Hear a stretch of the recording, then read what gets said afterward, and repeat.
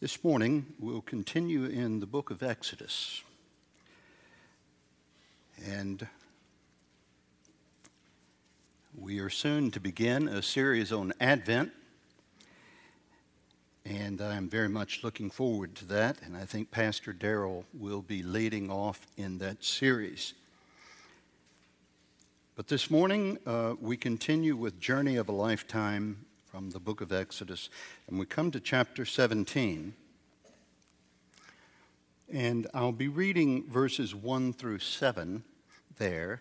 And I'll move to the New Testament, to the Gospel of John, reading verses 37 and 38.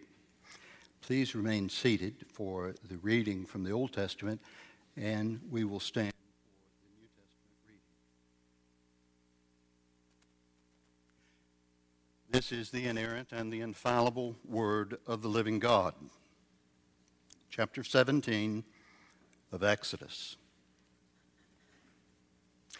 All the congregation of the people of Israel moved on from the wilderness of sin by stages, according to the commandment of the Lord, and camped at Rephidim.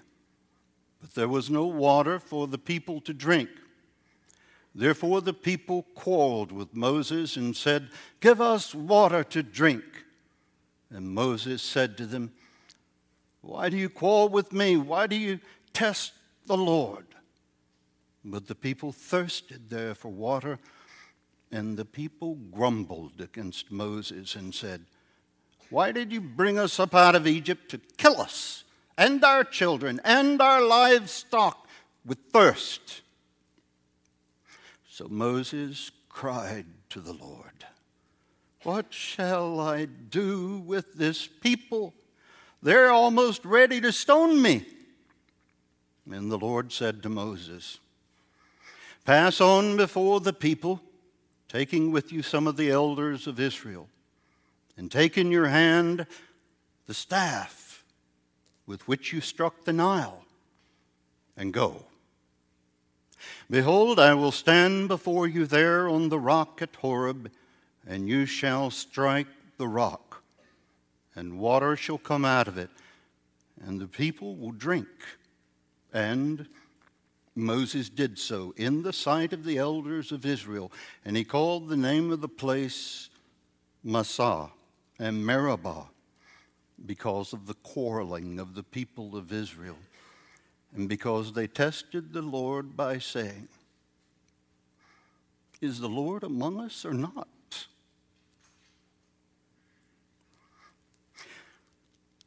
Would you stand for the reading of the gospel?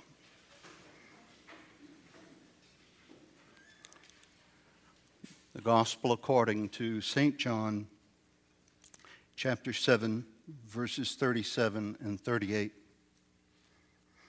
On the last day of the feast, the great day, Jesus stood up and cried out, "If anyone thirst, let him come to me and drink.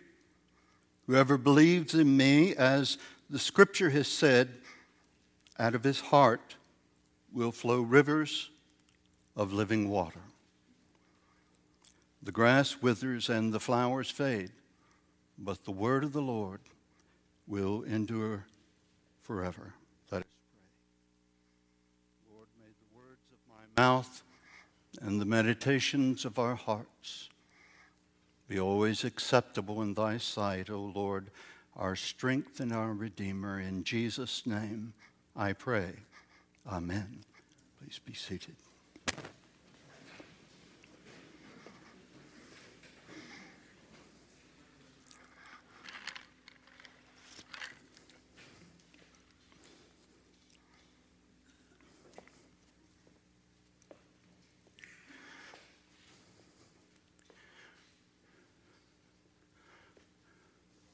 Do you find yourself ever judging God's blessings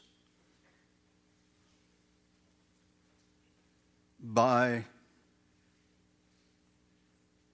whether or not you have trials in your life?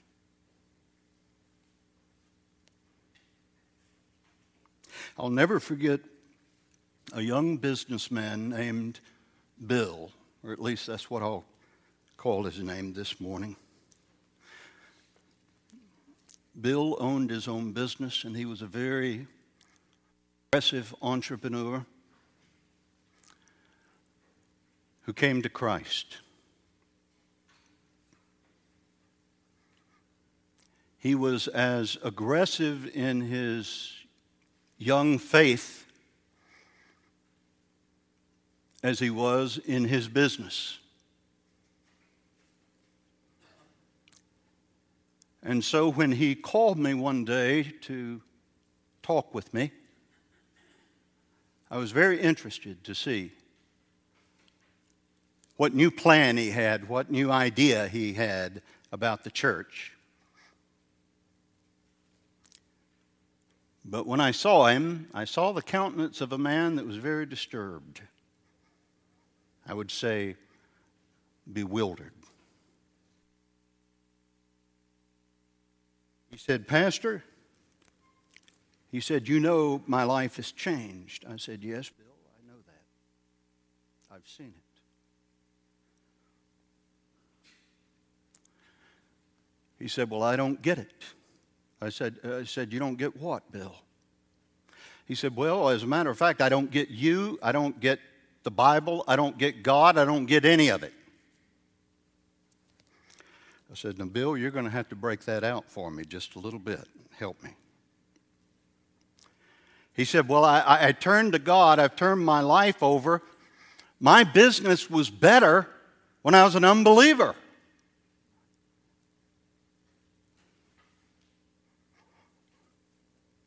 I said, "Well, I'm sorry that your business is having such trouble." He said, "The truth is, I don't appear to have the blessing of God on my life." I said, "Because," he says, "because I'll show you my balance sheet. That's because."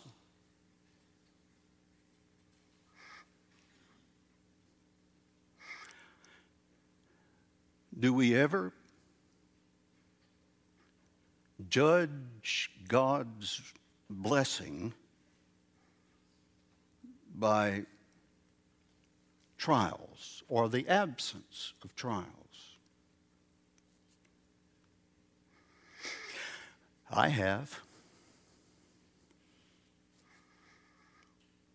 We left a Fortune 500 company where I was an up-and-coming manager in Kansas City, and we moved across the country to Fort Lauderdale, Florida, to seminary. And my boss at the time knew I was going to seminary, and he said, "We'll let you work for us down there, no longer as a manager, but you can work while you're going to seminary. Heck, I'll even move you. I've got some extra money in my account, and we'll pay for the move." And that was an enormous blessing. Seminary, and by Christmas he had been replaced. His replacement looked at the books and said, "What is this charge to North American Van Lines to Florida? Moving Mike Milton? He's essentially leaving the organization. Get that money back." I received a call a week before Christmas. "We want $5,000 back by December 31, or you're out and you'll be sued." I stopped at a red light on my way home on Commercial Avenue in Fort Lauderdale, Florida, and put my head on the steering wheel, and I began to cry. And I was trying to figure out if I could tell May before Christmas that I had to come up with $5,000 after we had depleted everything we had to go to seminary. I said, of course, I've got to. She's in it with me.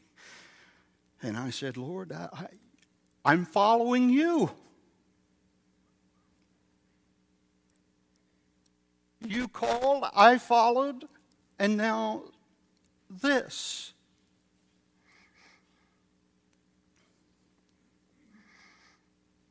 Have you ever judged God's blessing by trials? Have you ever asked the question, am I in the will of the Lord or out of the will of the Lord, by evaluating the circumstances in your life only?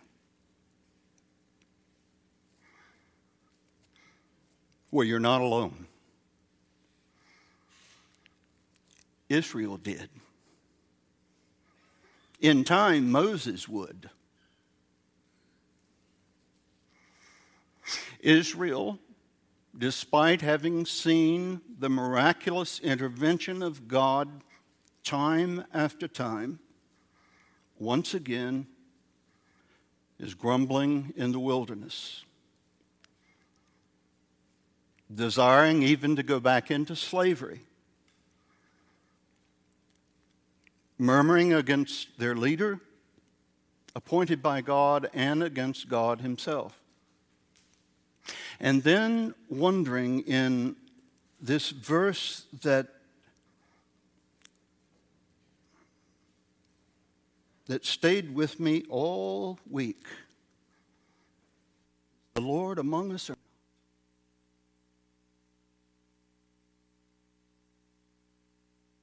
is he with us or not? And yet the testimony of all of this passage tells us this. This is good news. That the blessing of God is not contingent upon the unpredictable vicissitudes of life, but upon the unshakable promises of God.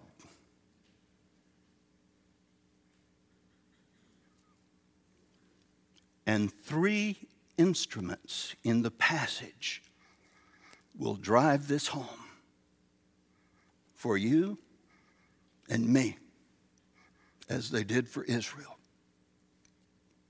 And the first instrument that we could point to in the passage is that God's promise, an instrument of God's promise, which shores up his blessing despite circumstances, is in fact his leader in the midst of the crisis, Moses. God spoke through Moses, and through Moses there would come the striking of the rock and the flowing of the water and the quenching of the thirst and the salvation of their bodies. A leader.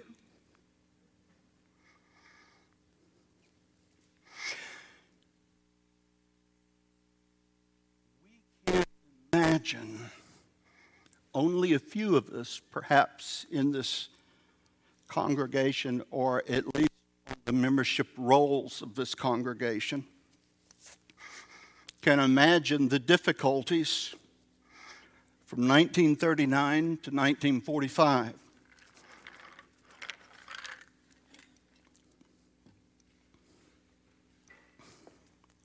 During World War II.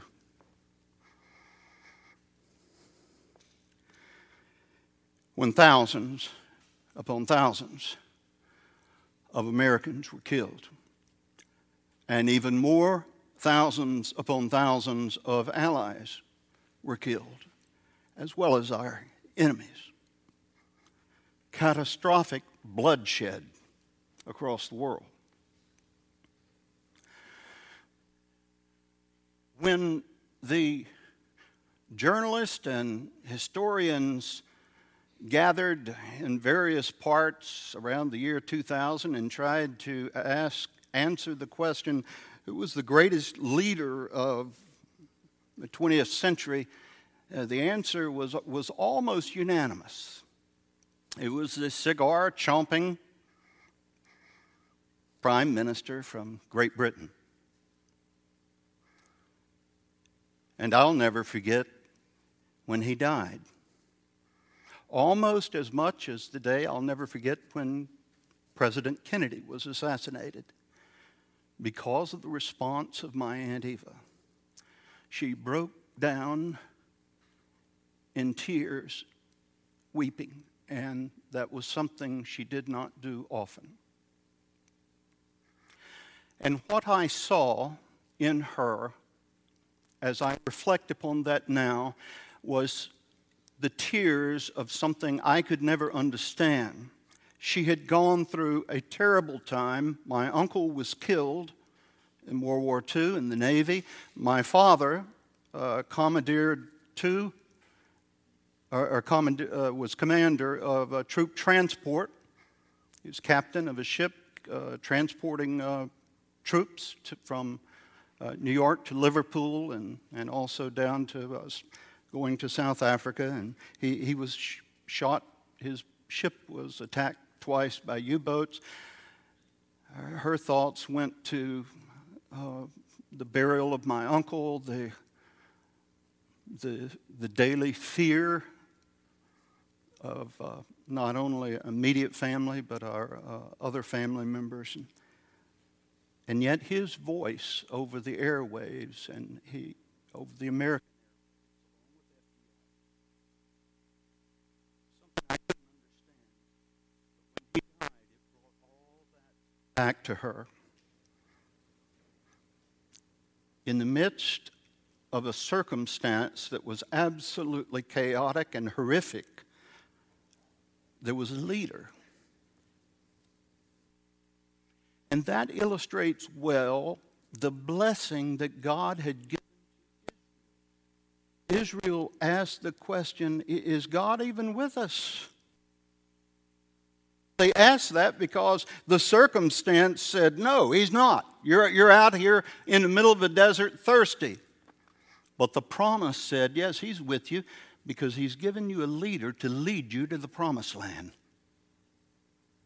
Now, you say, is God with me? No, I just got a medical exam and it doesn't look good. Where's God in my life? Is God with me? No, my business is failing. Is God with me? No, I'm having difficulty in my marriage. I don't have the blessing of God. But you have a leader in the midst of the crisis. Jesus said that he was going to leave one, the Holy Spirit, who was the Comforter.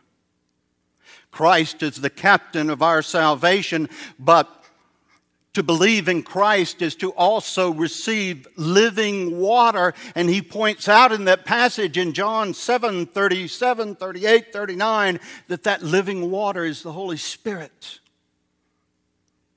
He is the one who comforts. He is the one who is with us. Don't equate God's presence and blessing and his love with circumstance, but with his promise.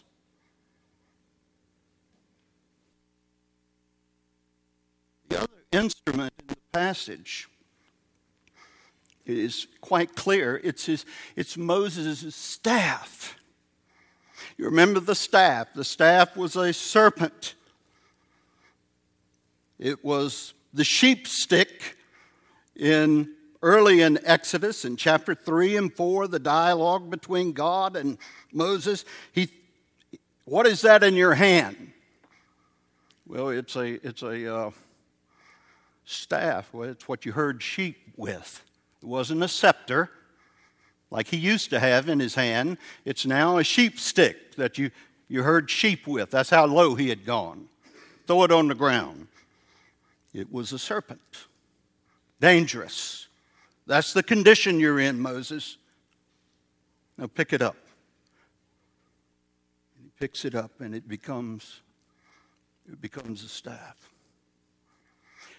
The transformed, dangerous thing now will become the supernatural sign of God's presence and power. And he says, whenever you get into difficulty, raise the staff. The first time Moses had a tremendous obstacle come to him, he had the greatest army in the world behind him and the Red Sea in front of him, and they were about to be crushed, and God says, raise the staff, and the sea parted. Now he says, take the staff and hit the rock, and water will come forward. Is God with us? Israel said. Well, there was a staff, the sign, a transformative sign of supernatural power. Yesterday, I was preaching in Greenville, South Carolina. And a young man, a seminarian, asked me a question. I was teaching about occasional sermons. Occasional sermons are like funerals and weddings. They're not Sunday to Sunday sermons. And we were talking about funeral sermons. And the young seminarian at Erskine Seminary, he said, how do you get through them when it's got to be that, he says, Dr. Milton, it's got to be that every now and then something hits you. You're only human. We're only human as pastors. Something hits you and the emotion takes over. I said, yes, that's right.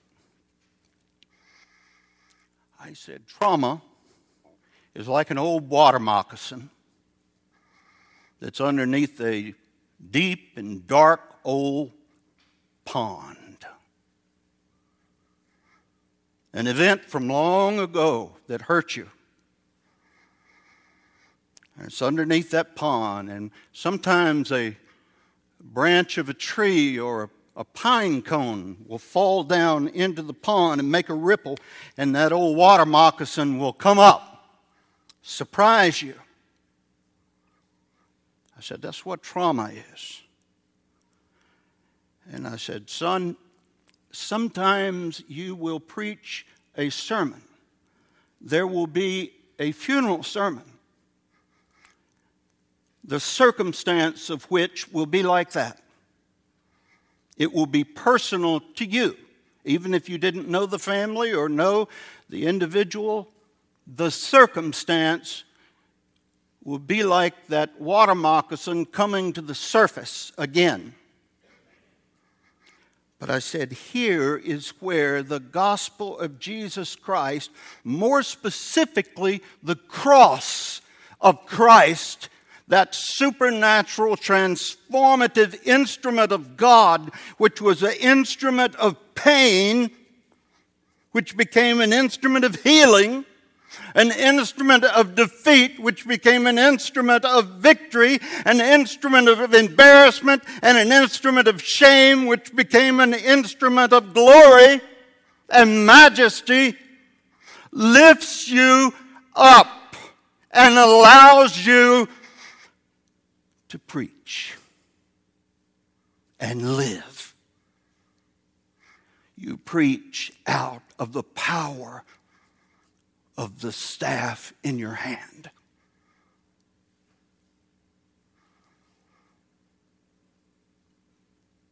That is the instrument that you and I have in our lives today.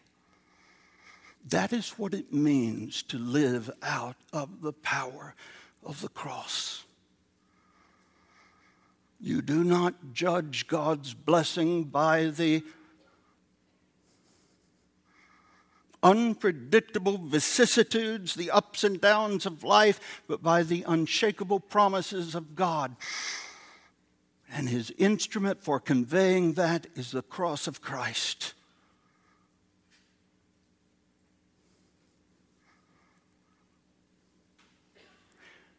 The final instrument I would point to in the passage is the stream of water flowing from the rock. That which finally gave life. That which at length quenched the thirst of the Hebrews.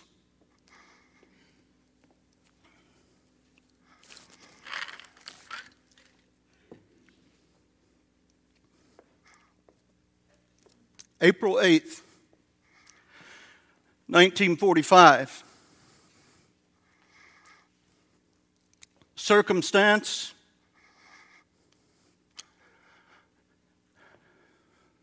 catastrophic.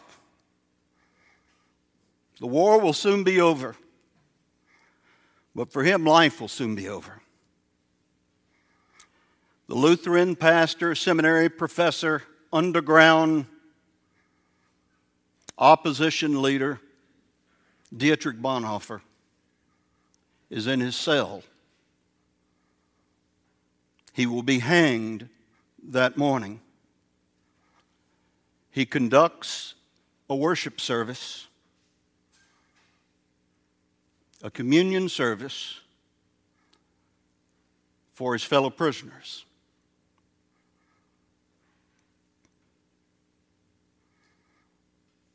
He is led to the gallows by his Nazi guards.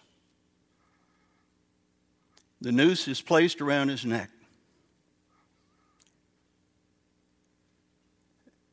And we are thankful that his words, his final words, are recorded. This is the end for me. It is the beginning of life.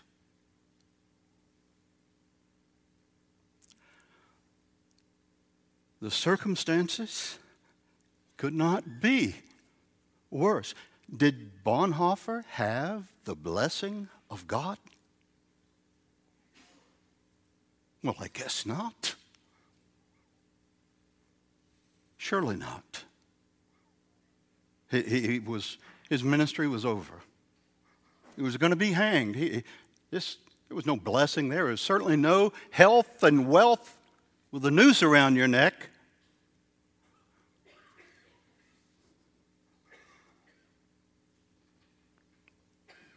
That is, if you look at circumstance.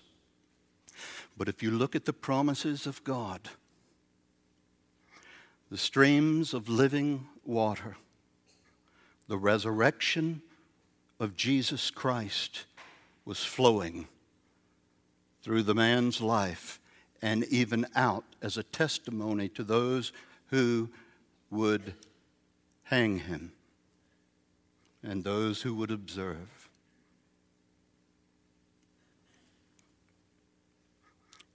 Bill, I said, there was once a Lutheran pastor named Dietrich Bonhoeffer who told his students, we must get past a transactional relationship with God.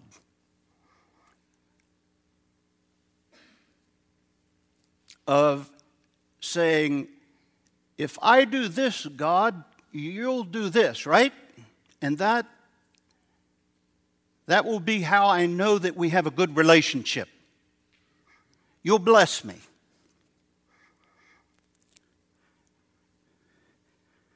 And he said, we must come to the place, gentlemen, he told his seminary students.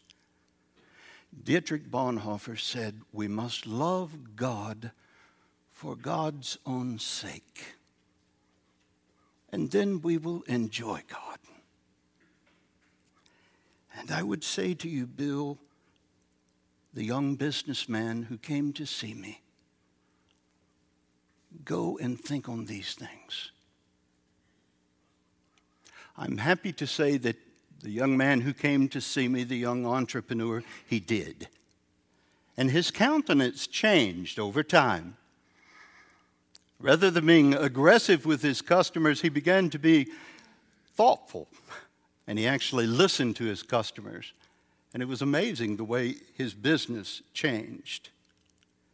In our own lives, God rescued us and showed his faithfulness. And someone actually provided, without ever knowing anything about the moving expense, at Christmas time, not only that amount, but $2,500 more to get us into the new year with our seminary expenses. Oh, those are good endings. But it doesn't always end like that. Sometimes the Nazi noose is tightened. And like Bonhoeffer, life goes away. Sometimes the ruling motif of the cross goes all the way to crucifixion. But we must always remember that we as believers live under that pattern, that life does not end at the cross, but with the rock that is struck and the living water of the resurrection from the dead.